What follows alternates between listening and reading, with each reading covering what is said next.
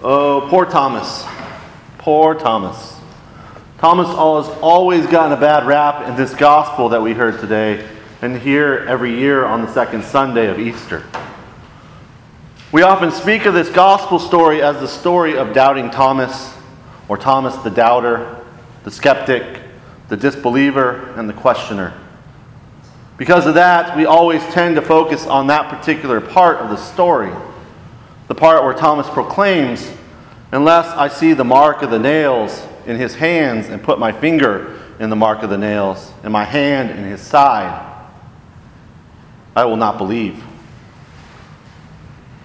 We neglect the beginning of the story. We ignore the other disciples, what is happening around all of them. The story begins on the evening of the resurrection in a room with locked doors.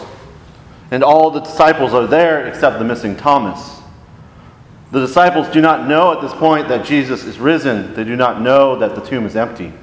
All they know is Jesus has been killed on the cross and laid to rest in the tomb. As Father Darrell said last week, I cannot imagine what is going through their heads at this point. They are probably experiencing fear, as it says in our gospel reading today. But before I go any further, I would like to take a moment and address the quote out of the gospel, the quote that says, "The doors were locked for fear of the Jews." This quote and the many that line the Good Friday Passion narrative have been used to perpetuate violence against our Jewish brothers and sisters. They have been used to propagate anti-Judaism. There's a movement within the church to reconcile those wrongs. Two of my professors at the Seminary of Southwest, Dan Johnson-Simitowski and Jane Patterson, have been integral in finding ways to reconcile Christian relationships with our Jewish brothers and sisters. This first wave of this movement has been to look at Scripture and to see what it says. Jane Patterson, my New Testament professor, translates the Greek oi ludoi, which in most English translations translates as the Jews or the Jewish leaders. Jane, she translates this as the Judeans. Dan Johnson-Simitowski says the Judeans is an accurate descriptor for a period when regional, religious, and political belonging were a complex reality and not easily separated. This also highlights the regional rivalries between Galilean and Judean elements in early first century Jewish life. Therefore, the disciples were not in fear of Jewish people. They were Jewish people. They were in fear because their teacher and Messiah had been killed. The Messiah that they did not yet understand was going to rise from the tomb. The point is that because of Jesus' death, they were experiencing fear, anxiety, grief, sorrow, and pain. Therefore, they locked themselves away to be alone in that fear and pain. Yet, despite the locked door, Jesus appears to them and he shows them his scars. Yes, he shows them his scars. Remember, this is a time while Thomas was absent, so probably all the disciples doubted at one point, not just Thomas. All of the disciples saw the scars before they recognized Jesus and rejoiced. Then Jesus departs the locked room in peace.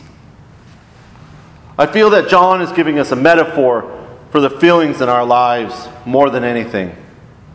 When I have felt fear, anxiety, pain, and sometimes scars that are not as visible as Jesus' scars. In those times, different people have asked me, "Why is your door shut? Why are you locked away? Why are the shades drawn?" Day by day goes by, and we have our numerous locked doors, even in the middle of joyful resurrection. I wonder what some of the locked doors are in your life. Are you experiencing fear, anxiety, pain, grief, sadness, or anger? I can tell you that I'm feeling behind those locked doors right now. And I'm sure all of us here are also behind those locked doors. Because once again, we have experienced the trauma of gun violence. This time it was in our own small community of Bryan, Texas. The locked doors of fear, anxiety, grief, sorrow, and sadness are ever present in this community, and rightly so. Gun violence has taken away the joy. Gun violence installed fear, anxiety, and grief. Even in the midst of it being the second Sunday of Easter, a time of alleluias. Like the disciples who, despite seeing the resurrected Christ, still a week later sat behind locked doors of fear. We also sit behind our locked doors of fear, anxiety, and grief a week after the resurrection. We too have seen the Lord as Mary Magdalene and the other disciples have proclaimed. But it's hard to get the alleluias out. It's hard to unlock the door. The good news is that Jesus cannot be locked out. Jesus can get through locked doors and through walls. Jesus, just like Jesus chose up, sits next to, offers peace to, and breathes the Holy Spirit on the disciples behind their locked door of fear. Jesus shows up and sits with us and offers us peace and breathes the Holy Spirit on us behind our locked door of fear, anxiety, and grief. The breath of the Holy Spirit, the breath of God, and the ever-living movement of God in our lives gives us the strength to eventually overcome that fear, anxiety, and grief, and pushes us into the world, to the disciples of Christ who is always with us. Take a second. That's a locked door there. But at this moment, the moment so close to the fear, anxiety, and grief, we will sit here behind our locked door, knowing that Jesus sits with us and breathes the Holy Spirit on us so that we have enough peace to unlock that door. Once we are able to unlock the door, know that the resurrected Christ is always with us, even if we have to lock that door again.